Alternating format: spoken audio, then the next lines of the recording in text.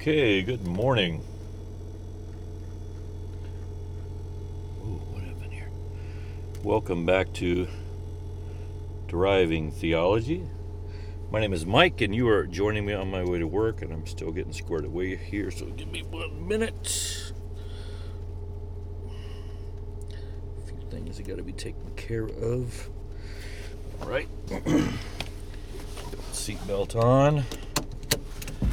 Sunglasses on. It is a beautiful day, man. We had a beautiful eclipse yesterday. If you didn't catch it, it was a rare lunar eclipse. I believe it's called a lunar eclipse, and it was full here in Japan. I suppose it could have been partial in other places. I don't know exactly how it was where you were. But yeah, here in Japan, it was a full lunar eclipse, and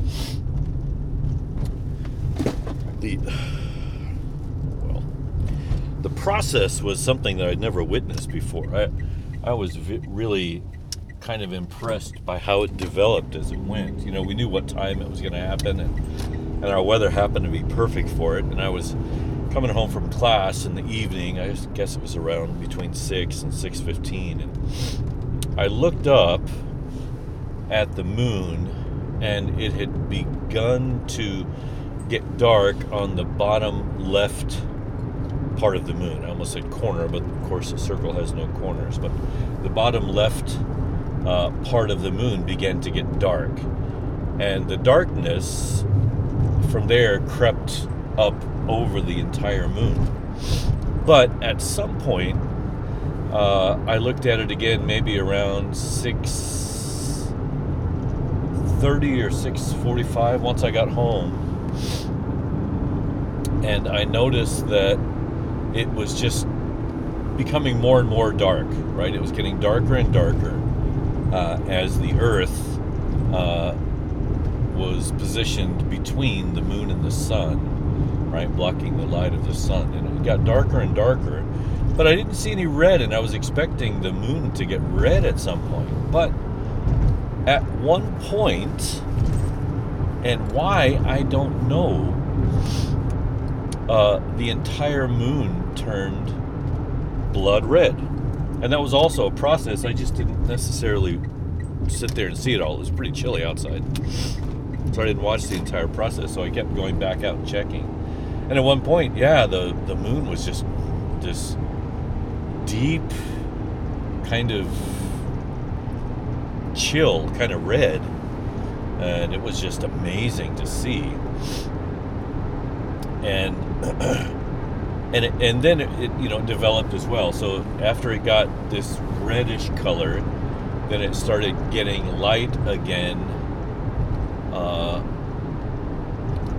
thought, I'll have to check my pictures, I thought from the top right it began getting light colored as it continued to progress in its position on the other side of the Earth from the sun. So anyway, it was just, well, I guess the Earth and the moon were both moving, so there's a lot more going on there than I know about. But anyway, it was just an amazing thing, and it was clear. And one sad thing is my vision is just not what it once was. I couldn't quite see it as clearly, perhaps, as other people were able to see it. Younger people, maybe, or people just with better vision. But it was kind of amazing, yeah. A lunar eclipse. And this was a rare one, once in every 500 years or something, in that right next to the moon and below it, there was another planet that was affected by the same phenomenon, which is Uranus. And Uranus was also being affected by the shadow of the Earth on its own surface. But it's so small, without binoculars, you wouldn't really be able to see it. But apparently with binoculars you could see it, and I suppose with a telescope you could see it really well. So if you didn't get a chance to witness this last night, if the weather was bad where you were, I would look up pictures online. It was a pretty neat phenomenon. The eclipse is something that doesn't happen very often, and even if it happens, there's no guarantee you'll be able to see it with your own eyes, depending on weather and time of day and all those kinds of things. But anyway, it was a really neat, thing that was happening there. And you think about how ancient people must have looked up at that thing and said, wow, the earth's about to end. The world is going to end soon. This is weird. This is not right. This is not how it's supposed to be, kind of stuff. This is not how it always is. You could see how people could interpret those things in different ways, and I think it's understandable, given the state of astronomy, for example, and things like that. Anyway, what's going on with you guys? What's happening in your neck of the woods? Well, last week I was off. On Wednesday, we actually took a little trip with some friends, and we went down to a place called Karuizawa, and spent a couple days staying at a nice hot spring hotel, and going out and cycling around, seeing the changing leaves, and drinking some good coffee and adult beverages, and it was really nice. It was nice to get away for a couple days, especially after the busy autumn we've had so far, but that's going to continue this week. We have a real busy week this week too, but not as busy as it's been. So anyway, it was nice. I hope you're able to get out and see changing leaves where you are. We have a light, dude.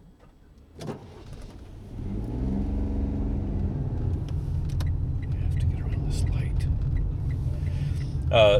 So anyway, sorry, some people were irrationally stopped in front of the green light. Didn't honk my horn. I feel so accomplished, so patient.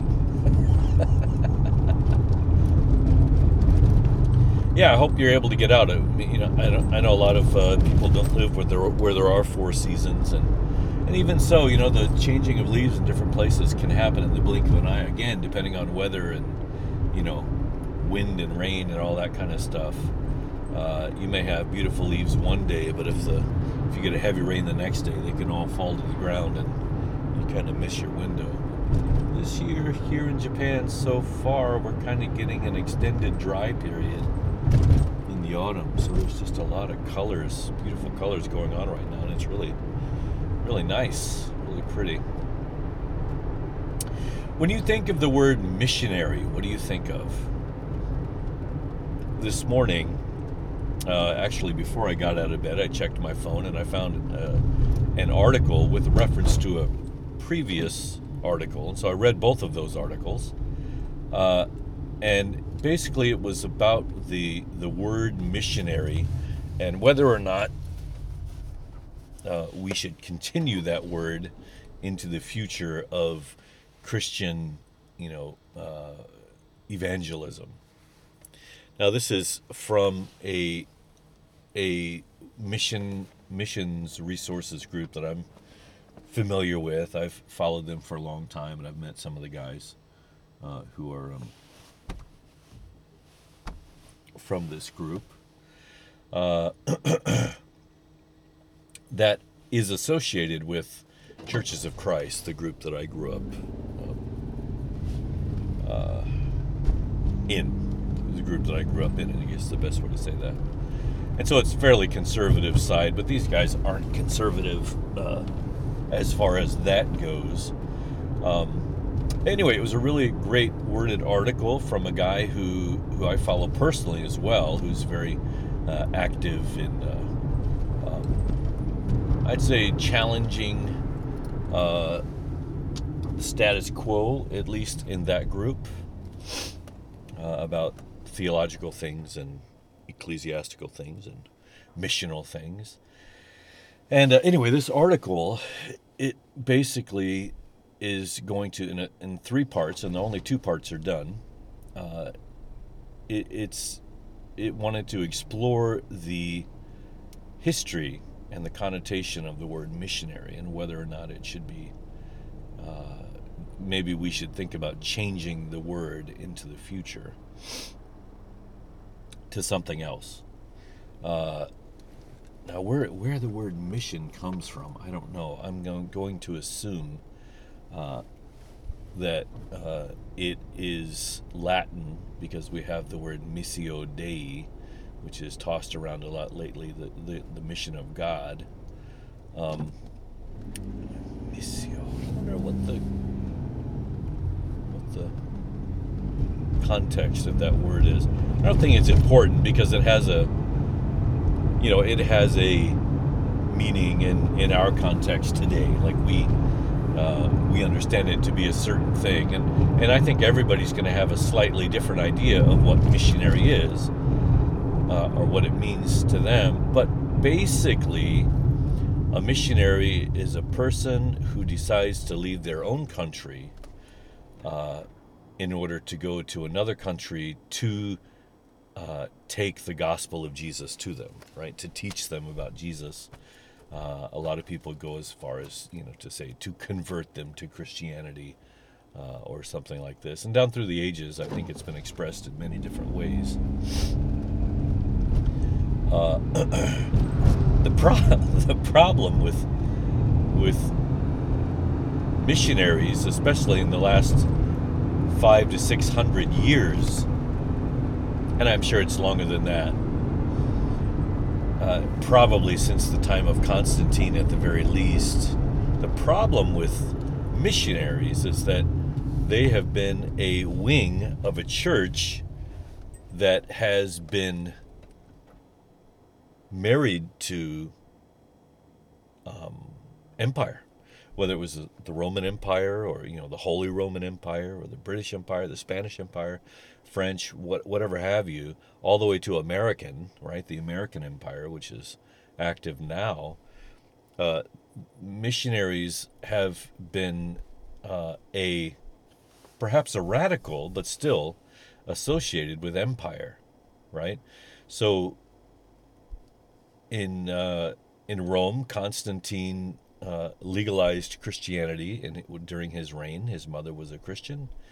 He legalized Christianity and basically laid the foundation for Christianity to become the national religion of the Roman Empire. Now, the Romans were pagans. They worshipped many gods. They were polytheistic, much like the Greeks. And actually, a lot of their gods they got from the Greeks, probably when the Greek Empire ruled parts of Italy in that area. That's probably what happened. I'll have to look into that. But anyway, they shared a lot of the same gods, though they gave them slightly different names. And so when Constantine nationalized the Christian religion, he also got very involved in its organization. How the Christian religion would operate. For example, I believe he took basilicas that were basilicas or temples that were dedicated to the gods of Rome, and then had Christians move in there and rededicate them to the God of Jesus, right? Whoa. It's a big truck. Big old truck. Put them in that side.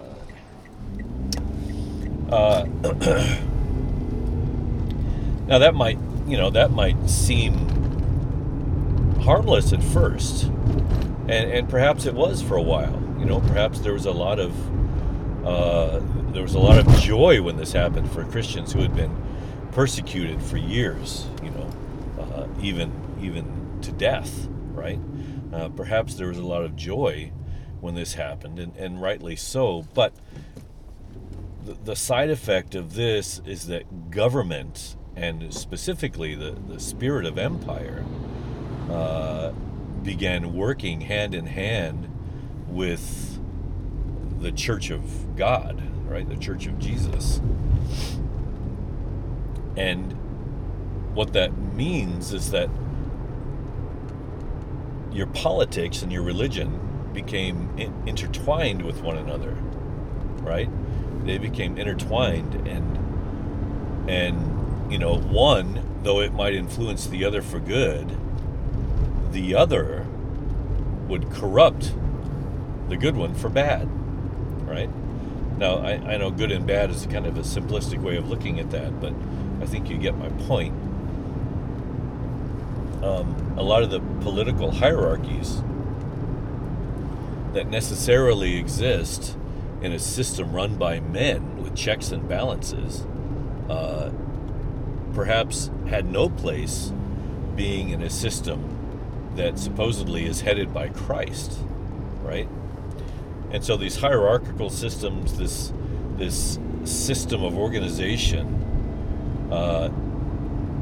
was slowly but surely applied to the church to the point where I think the Spirit of Christ, the Holy Spirit, was quenched, right?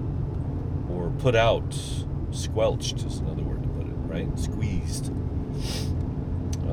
Extinguished or close to extinguished. I don't think it was extinguished completely, but we began to lean on the organizations of men as opposed to the free Spirit of God. And I think that's, again, this is a simple way of looking at it, but I think that's what happened. So if missionaries are coming out of that system already, right, from the get-go, already they're kind of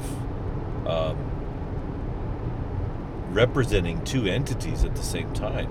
Not only are they coming to represent Christ, but they're coming to represent their country, right? And this is where we get nationalistic religion, and I think this happened a lot with Spain in the beginning. It's the first instance I can think of where specifically, specific atrocities were done in the name of God and country, right? And I'm pretty sure we can find some Latin slogans that talk about that, for God and country, that were used at that time. That somehow we didn't feel bad about working for both, right? We were trying to. Sure, I think a lot of missionaries in that system were in their heart, trying to do good for Christ, to bring the truth to people, to set people free from the various oppressive forces that they live under, whether they be physical, spiritual, or mental, or whatever. But the problem is we had been corrupted by this other man-made system that had married itself to our, pure, if you will, religion. And that's what's corrupted religion, and that's what's corrupted the word missionary, right? Missionary from the beginning has been a term that was used for agents of both church and state. Now, they may have unwittingly unwittingly been involved in this. The crown, right? The kings and queens of the time supported these missionary journeys, but they also expected some kind of return in their favor, right? They were making investments, and presumably to make themselves more wealthy, powerful, or famous, right? Take your pick. It's kind of the trifecta. The axis of evil, if you will. So missionaries from the beginning were taking money from the state, from the crown, whether it was filtered through the church or not, doesn't matter. And the crown expected something from their donations. And so, like it or not, you are beholden to the people who pay the bills. Oh, sorry. Coffee check. I'm drinking an Americano I made this morning from believe these are Brazil beans, so I made espresso and then just added hot water because I was in a hurry. Didn't want to take time to froth milk. Oh, that's good. And by the way, if you are a person like me who's always struggling to find ways to hold your coffee cup in a car, I found the perfect solution. I have a memory foam travel pillow that, it's kind of shaped like if I'm being honest, it's kind of shaped like a toilet seat. But basically it's a neck pillow, right? Something that goes around your neck and stabilizes your head when you can't really recline, when you're traveling, like on a plane or a bus or something. So it's one of those pillows. And it's really firm. It's memory foam or something like memory foam. But it's a really firm one. And man, that thing just holds a coffee cup like a champ. Does not let it go. Now the open side of the horseshoe, of course, needs to be fairly closed. Otherwise the coffee cup could just shoot out, right? But the way this one is, man, I haven't had a problem with these at all. Even if it started to spill, I have the handle toward that thing, and that's a little extra lever. Now, it could all slip off the seat if you stop quick enough. But so far, man, I've had great results with this. I'm really happy. It's kind of a neat... Now, it's the biggest coffee cup holder that I've ever used. It takes up a lot of space, but probably works better than anything I've ever used before so far. The trick is to keep your coffee off the... I use a covered coffee cup, obviously. You don't want coffee spilling all over your pillow. Anyway, that's neither here nor there. So, back to exploring the word missionary.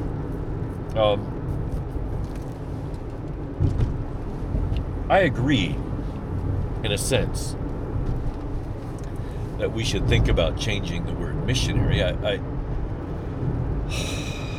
I think it does, because of the atrocities done by governments in the name of religion over hundreds of years to countries such as probably the entire continent of Africa, South America, even North America, all of it, right?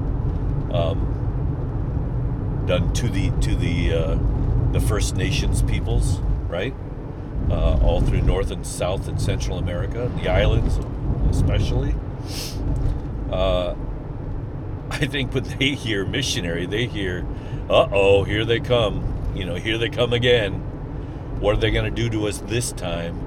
Whether it's, bring their armies with them or the flu or smallpox or the Inquisition. Oh my goodness.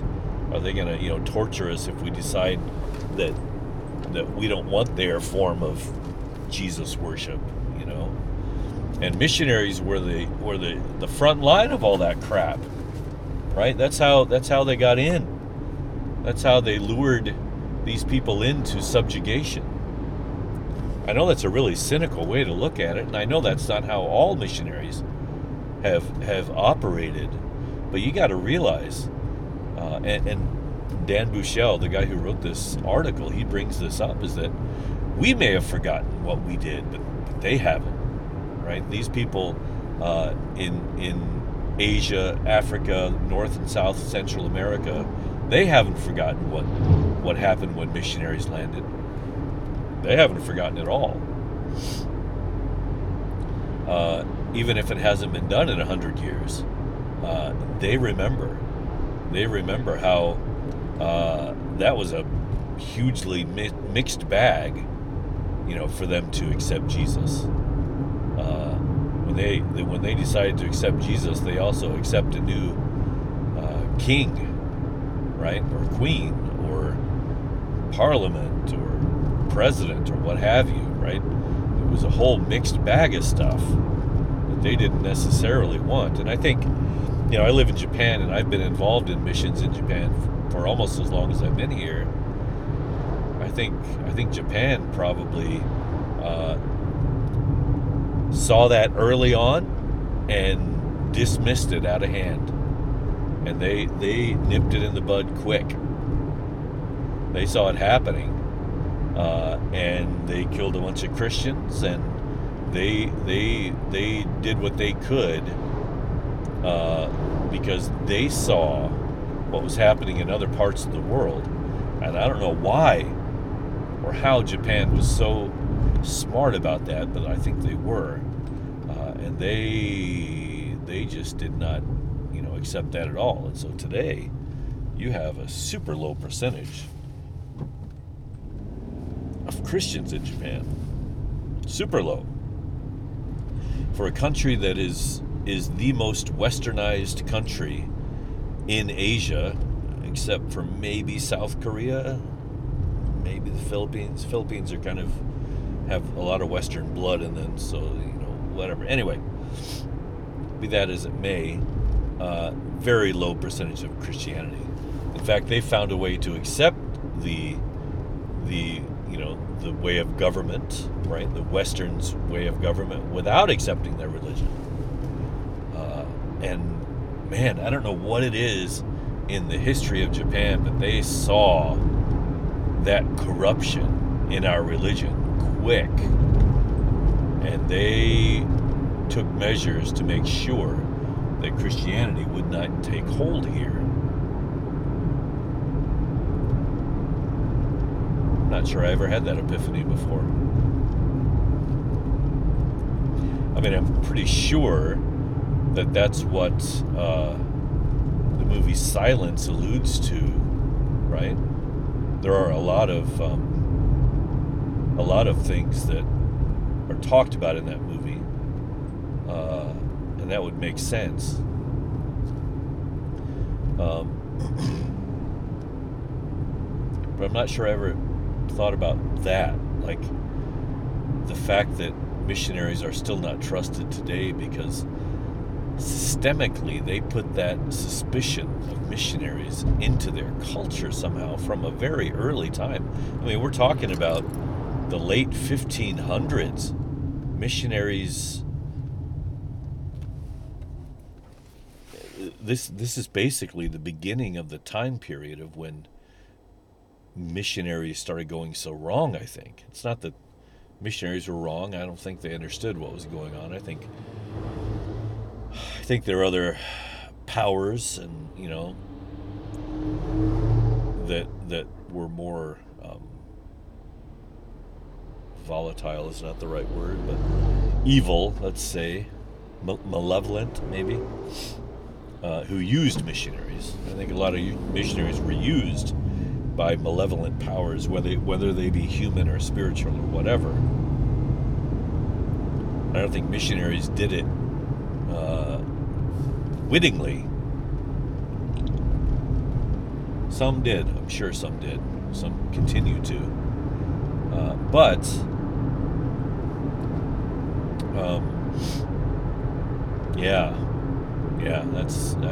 that's something there. I think they saw it. They were told by somebody. They were informed, the right people, and they had an authoritarian government in place to be able to do something like that without having to take a vote and worry about how people felt. And wow, and they reacted so brutally against Christians. The Japanese numbers are much lower, but Christian numbers of the number of Christians killed is in the hundreds of thousands of Christians who were forced to recant and who refused to, and who were executed and tortured because of it. It was a real thing, and it left a mark on this country that continues to this day. And I think what they were telling us from the beginning, and we didn't get it, was we don't want your nationalized religion. Of course, they were talking to the Portuguese at the time, Spanish, perhaps the Dutch, although the Dutch were tolerated much more than the Portuguese. But they were saying from a very early time, no, you say you're bringing religion, but you're bringing more than that, and we don't want any of the other stuff. And so we're going to reject it, and we're going to reject it hard. It's kind of amazing, actually, if you think about it. It does answer Does answer a lot of questions. I need to sit on that for a while.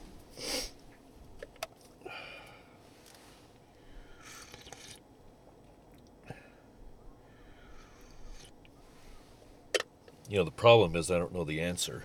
And that's what this article is going to pursue, right? So it's not just about changing the name because it has such a mixed bag of meanings to it, right? It means so many different things to so many different people. I think the name change should be prompting us to face our past. Face the past of the West's methods of mission on the rest of the world. And I don't know how we face that past. I don't know how we undo what we've done. How do you undo colonization, right? It's not easily done. And there is a lot of collateral damage, a whole lot of collateral damage. But at least we can stand up and admit it and be sorry for it.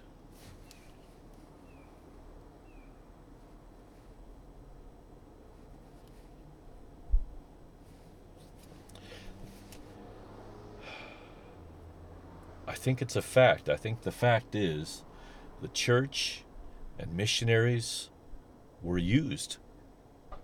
They were used. They became the front line of empire, the front line of oppression. The church became the front line of oppression, the exploratory scouts, if you will. We went in first, probably with good intentions, but then they reported to the wrong people. But they had to report to those people because those people were paying the bills. My goodness. My goodness. How do we start to own up to that past?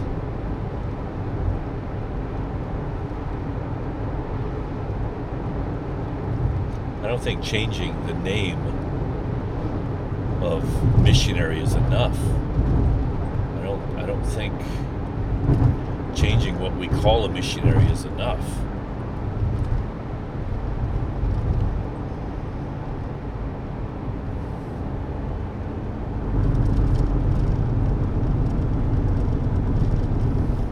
I actually, and I had this, I may have said this before in a podcast, I know I've had this conversation with somebody.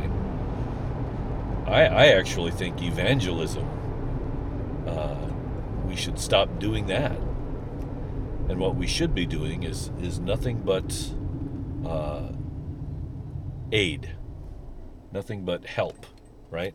Sending good people into the world to do things that help other people.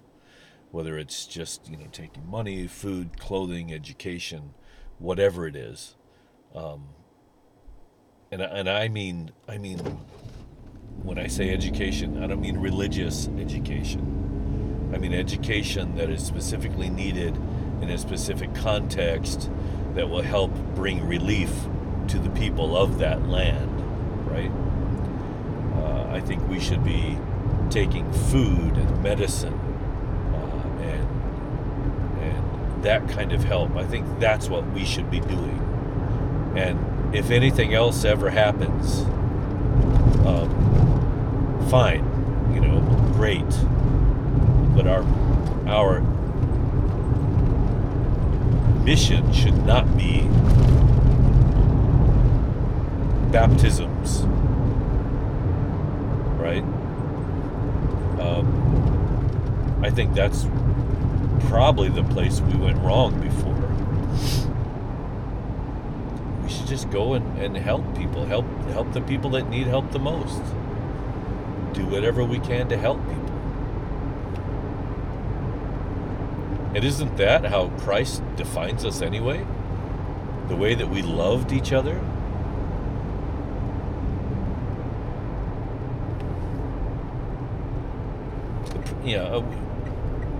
If you want to get down to the foundational problems of why everything went so far off the rails with Christianity, and I mean all forms of Christianity, I think you can get down to the fact that we don't believe Jesus. We don't believe Jesus. We think we believe in Jesus, as we believe in the sun, or we believe in trees.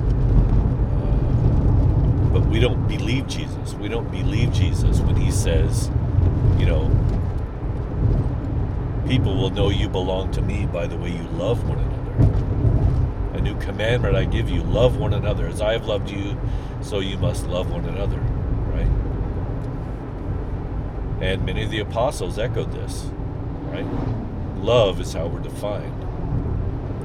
We're talking about a certain kind of love, an agape love, a love that is one directional, that says your need is important to me. What you need is more important to me than what I need.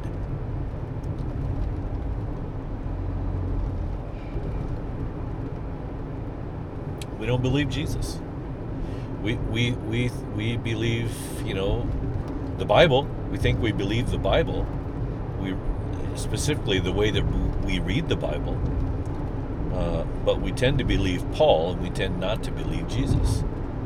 And we believe a specific way that we read Paul, right? We read Paul out of a Jesus context. We don't take into account his intimate relationship with Jesus. That nothing he says can ever supersede what Jesus says. That's how we tend to read the Bible. And we make it say what we want.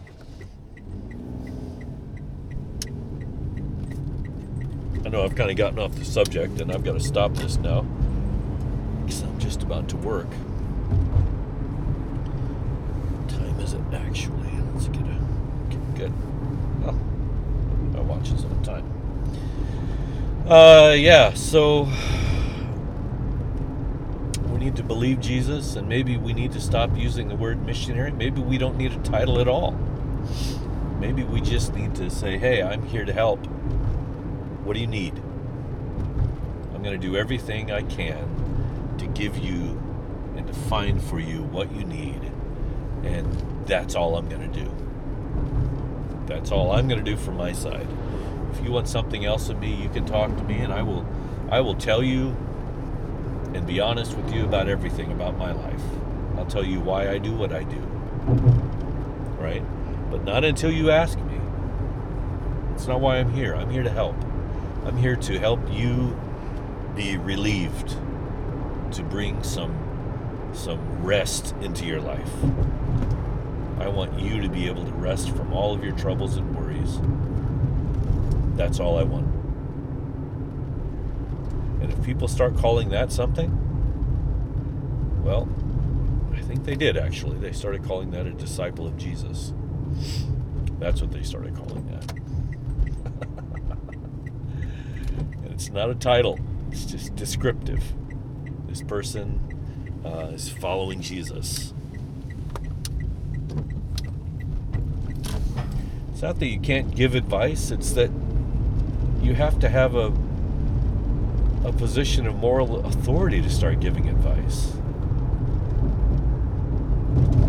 I'm going to sit on this for a while. There may be a part 2 next week. I hope there is, especially after I get part 3 of this other article. That would be pretty nice.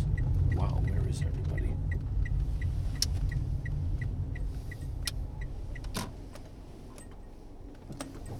Where the heck is everybody? Well, the staff's not here either. This is weird. All right. Well, yeah, thanks for listening. And hopefully I'll remember to do a part 2 of this podcast on missionaries. Thanks a lot. Bye-bye.